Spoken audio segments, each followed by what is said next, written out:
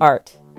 It's alive and thriving on the University of Toronto Mississauga campus. Behind the scenes, there is a team of people who are trying to change the way students, faculty, and staff interact with art. Slowly, thoughtfully, they are developing creative ways to introduce them to the world of art and how it can be used to elucidate traditional or popular subjects in new and exciting ways.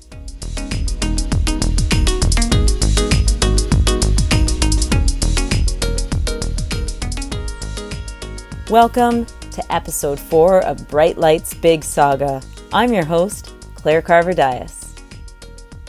In past episodes, I've urged listeners to get curious about where we live and visit. In this episode, we're going to get curious about art, specifically art at the University of Toronto Mississauga.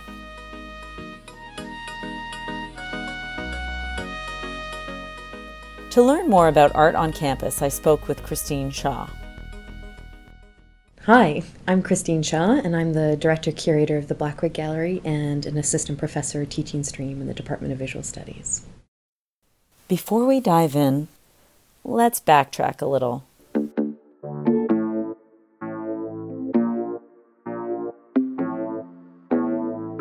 I have a complicated history with visual art. I used to say it just wasn't my thing. For many, many years, I claimed that literature, dance, and theater were my art forms of choice. Period. I avoided galleries and rushed through art museums. And I missed out. Let me explain. Every year for the past 20 years, my husband and I have made a trek to Niagara-on-the-Lake, Ontario, to enjoy the works of George Bernard Shaw and his contemporaries at the Shaw Festival. What began as a birthday outing in May blossomed into a twice-a-summer affair, then a season's pass. And people ask us why we go. I say, for the artistry, to enjoy the way Shaw and other playwrights observed the idiosyncrasies of society and laid them out before us in a humorous way, so that sometimes our strange traditions and opinions are exposed and we laugh at ourselves. And why did I study English literature at UTM? Because I wanted to learn about history through literature, or dig deep into writing and bask in the way writers make me reflect. For example, I adore the way Alice Munro can unveil the intimate thoughts of a character, and often I can so closely identify with that person that I feel exposed, even embarrassed. Munro's ability to tap into the human condition and through words cause such a visceral reaction is astounding. Don't worry, I'm getting to my point. I love theater and literature, and I've ignored visual art. And this is all due to a fundamental misunderstanding of other visual forms of art, an unfamiliarity with painting, sculpture, drawing, installations, etc. Ignorantly, I believed that the visual art world was inaccessible to me. I built up walls in my mind by imagining that visual art was reserved for people who visit galleries, stand still before a canvas, head tilted just so, possibly rubbing their chin before pointing out some subtle brushstroke in its meaning. The backdrop can be interchangeable here. The soaring ceilings of the Louvre, stark white walls and sharp edges of a modern studio. In each of these images, which I created in my own mind, I perceived myself to be an outsider. Perhaps you felt you were too. So I looked at Christine Shaw to help me. Often there's this misconception that galleries are this place where art is very static, where it's, paintings or photography. How do you open students' eyes to the whole enormous range of what art can be? That's a great question, because I think it's one that we approach very strategically. We have been supporting a lot of experimental work made by artists, and their work, a number of the artists that we work with are very collaborative, so their practice doesn't start and end in the studio, right? They're reaching out to scientists and economists and dancers, geographers. They're out in the field doing research. And so that, as even a starting point, is already an entry point for artists, because what's informing the work and what is made through that collaborative research practice is exciting and useful to our students. But then materially, what we actually do, the kinds of exhibitions we make, are unusual, sometimes very unexpected. So sometimes we might have questions of, this is art?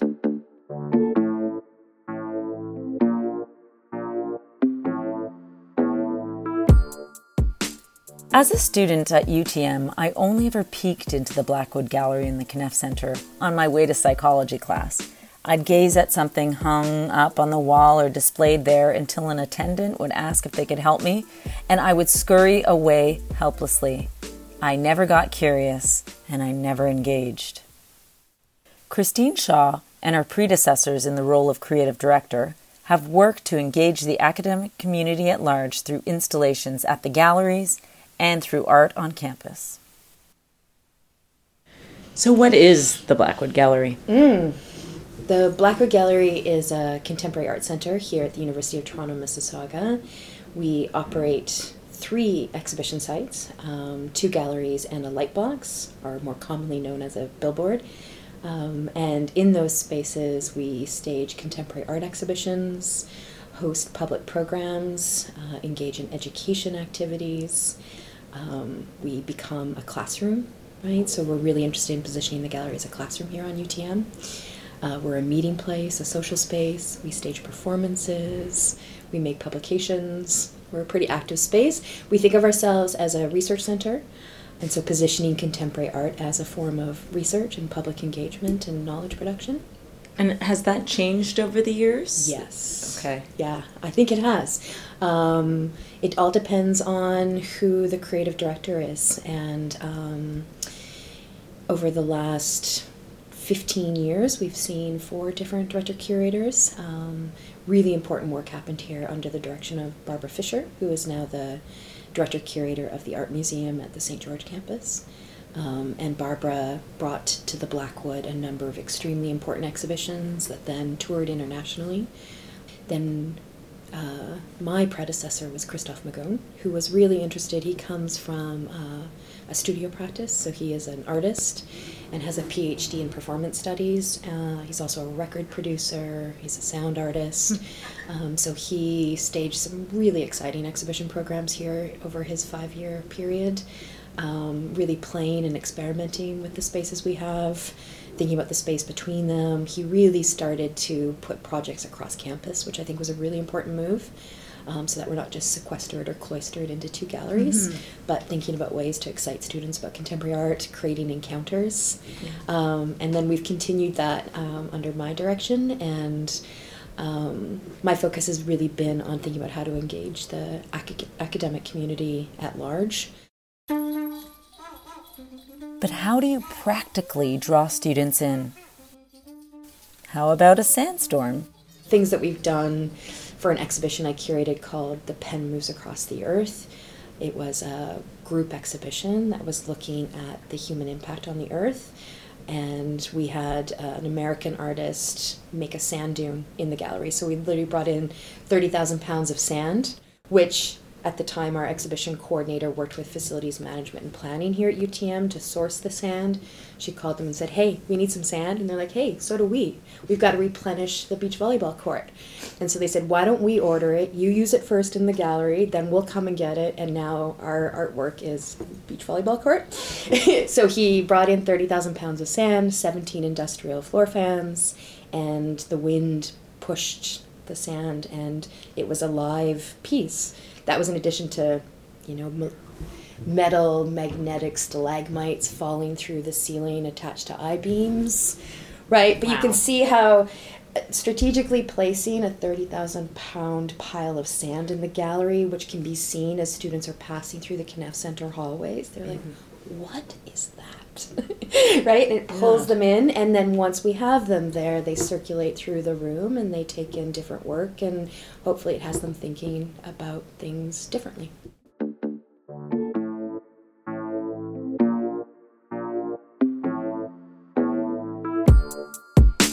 And it seems you don't have to be enrolled in an art-related class to participate. Is there anything else that's really struck a chord with students? Absolutely. One that I think was really successful because we involved students, staff, and faculty in the actual making of the exhibition was an exhibition by Julien Prévost, who's a French artist. He won the Prix Marcel Duchamp in 2016, and then we staged an exhibition with him in 2017. He looks a lot at surveillance and architectures of vision and thinking about different technologies for organizing the world. So he had this really great project where he actually purchased Bernie Madoff's book collection. So Bernie Madoff, as we know, was America's biggest fraudster. And through an FBI auction, Julien Prévost bought Bernie Madoff's book collection, and then he did like what we would call a forensic study of Bernie Madoff's annotations. So looking at what notes he was making in the margins, what was he highlighting and circulating, from trade manuals to Sobeys auction catalogs, golfing manuals, fly fishing. And from that emerged this really great wall project that revealed Julien Prévost's kind of analysis. But at the same time, we presented some videos that he had made over the course of a year with dancers from the Paris Opera who were interpreting the history of movement study. So then what we did, in terms of your question around how did students get excited about it, we conducted outreach to students, faculty, and staff across the campus to participate in gaze recording workshops with Julien. So we had staff from the advancement office to economics students, computational and mathematical science, student society members, faculty in cinema studies, communication information technology. They came in and did one-on-one workshops with Julien where he would have them look at a single work in the exhibition, whether it was the wall installation of Bernie Madoff's books or a projection of a video, and he used an infrared camera to track their eye movement. So what he was recording was how they were looking at the art object or the installation. Those then rendered really, really fine drawings. That's what the software does. You have this gorgeous line drawing, which then our work study students then worked with the artist to translate those computer drawings into wall-sized line drawing installations in our e-gallery. So it became an exhibition about the university looking at Julien's exhibition that's looking at how we look. It was amazing. Like so postmodernist. Yeah. So those are strategies. So we're really engaging the different departments across the campus in the research towards our exhibition program, in its production, and then also its engagement. So then the gallery, once the shows are up, we conduct a lot of outreach to student groups and to faculty. Faculty are hosting their classes in our gallery, so they're embedding exhibitions into curriculum, using them as case studies, as discussion, or entry points into course material. They're using our exhibitions to devise class assignments. Student groups are treating the gallery as a meeting space or a meeting place, so clubs are hosting their events in the gallery. There's all kinds of ways that we're connecting with the campus. Yeah, it's this great integration of different... And when you say classes, doing or professors holding classes and lectures in the gallery, beyond art and art history? Absolutely. Okay. So we've had faculty from women and gender studies, historical studies, political science, geography, anthropology, CCIT as an active participant, sociology, economics. Most recently, we've just staged a year-long project called Take Care, which was on the crisis of care in contemporary society. And that's a really big crisis, so we took our time and we staged 5 series of exhibitions. And the 5th circuit of that exhibition was on collective welfare, and so we looked specifically at the hospital, the prison, the university, so institutions of care. And with that circuit, for instance, Lawrence Switsky, who teaches in English drama and theater, he was teaching a gaming course. So his final assignment for his students was having them visit the exhibition, having talks and tours with gallery staff, and then they were designing online games on the crisis of care, right? So then our exhibition continues in the creative output of our students. Wow. Yeah. Is there something about UTM that makes it conducive to creating and displaying art? I'm going to sound like a salesperson. But I love this campus. I absolutely love this campus. I think as a built environment, it's really exciting. It feels great to come to work here every day. We have a saying here in the office that if ever we grow tired of seeing the deer in our workplace, it's time to not work here anymore, right? So just 2 weekends ago, we hosted a conference. It's a signature event for us now. It's called Running with Concepts. We do it every year. And so we identify a theme that's kind of coursing through our programming year, and then we assemble artists, curators, researchers, academics, depending on the subject that we're talking about, people beyond those kind of specialized fields. And we stage a 2.5-day conference. But what makes our event pretty special is we choreograph the campus. So we don't just rent a single lecture hall or theater on campus and that's where everybody files in every day and stays there all day. We all know when we go to conferences that can be quite taxing in terms of holding your attention, and sometimes it limits the ability to socialize or meet people, exchange ideas. We actually use different sites across campus and we choose them in relation to the content of the conference. So 2 years ago we did the choreographic edition. We had live drum performances in a parking stall at the CCT garage. We did a choreographed walking tour where people were invited to drop and roll and move and come into contact with each other through all the green spaces. We did lectures in crush spaces, which are the spaces ordinarily understood as the spaces where when you have 500 students coming in and out of a lecture hall. So not just your usual conferences, but the content is really rigorous. What I love most about all this is that Christine and her team found a way to juxtapose stark beauty and pragmatism. She is determined to make art current and relevant. 2 weekends ago, we held the Running with Concepts, the Empathic Edition. So this was a conference that concluded our year-long program on the crisis of care. For that conference, we brought in some of the artists we'd worked with over the course of the year, but then other academics and poets and educators, but also healthcare professionals. The final exhibition in Take Care included a 7-channel video installation by London, UK-based artist Stephen Eastwood, and he shot that film in a hospice over the course of 12 months. And he developed very, very close relationships with 3 of the patients of the hospice, and he captured, in some cases, even their end of life. And so this very special video was presented across our 2 galleries. So we brought him here for the conference, and we had 3 palliative care professionals, 2 doctors and a nurse. Okay, on top of all this, art at UTM is enhancing research and learning. Even if we're not aware of it, it's changing the way we see and interact with space, with each other, and with the world. We really believe in the importance of visual literacy in a world in which we're consuming images at such a rapid pace and not slowing down to think about what's communicated in images. We're hoping our light boxes will help. Yeah, actually, that's a good point. How do you encourage such a fast-paced student population who barely look up from their personal light box, their iPhones and smartphones, to stop and really take things at a slower pace? I think that's one of our biggest challenges. So we try to be provocative, right? Put things up there that make them stop. Sometimes it's generated controversy, which we think is really important, as long as we are prepared to be accountable to that controversy, to be able to steer the conversation, share information, and encourage people to dig a little deeper.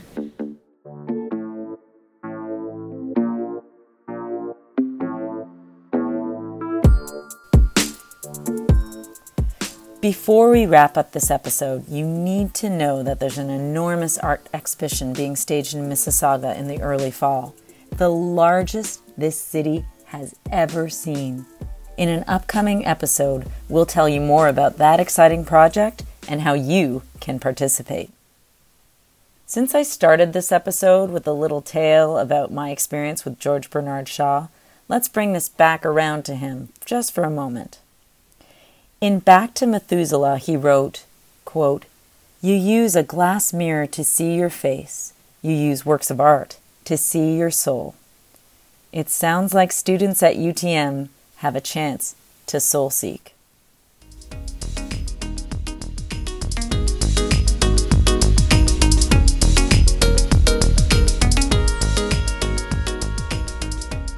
Bright Lights Big Saga is written and hosted by me, Claire Carver-Dias. Concept and production by Joanna Zermack. Music credits go to Bruce Arrizabalaga Quintet, Drake Stafford, and Evan Schaefer. And finally, if you like what you've heard, please rate us on iTunes. It really helps.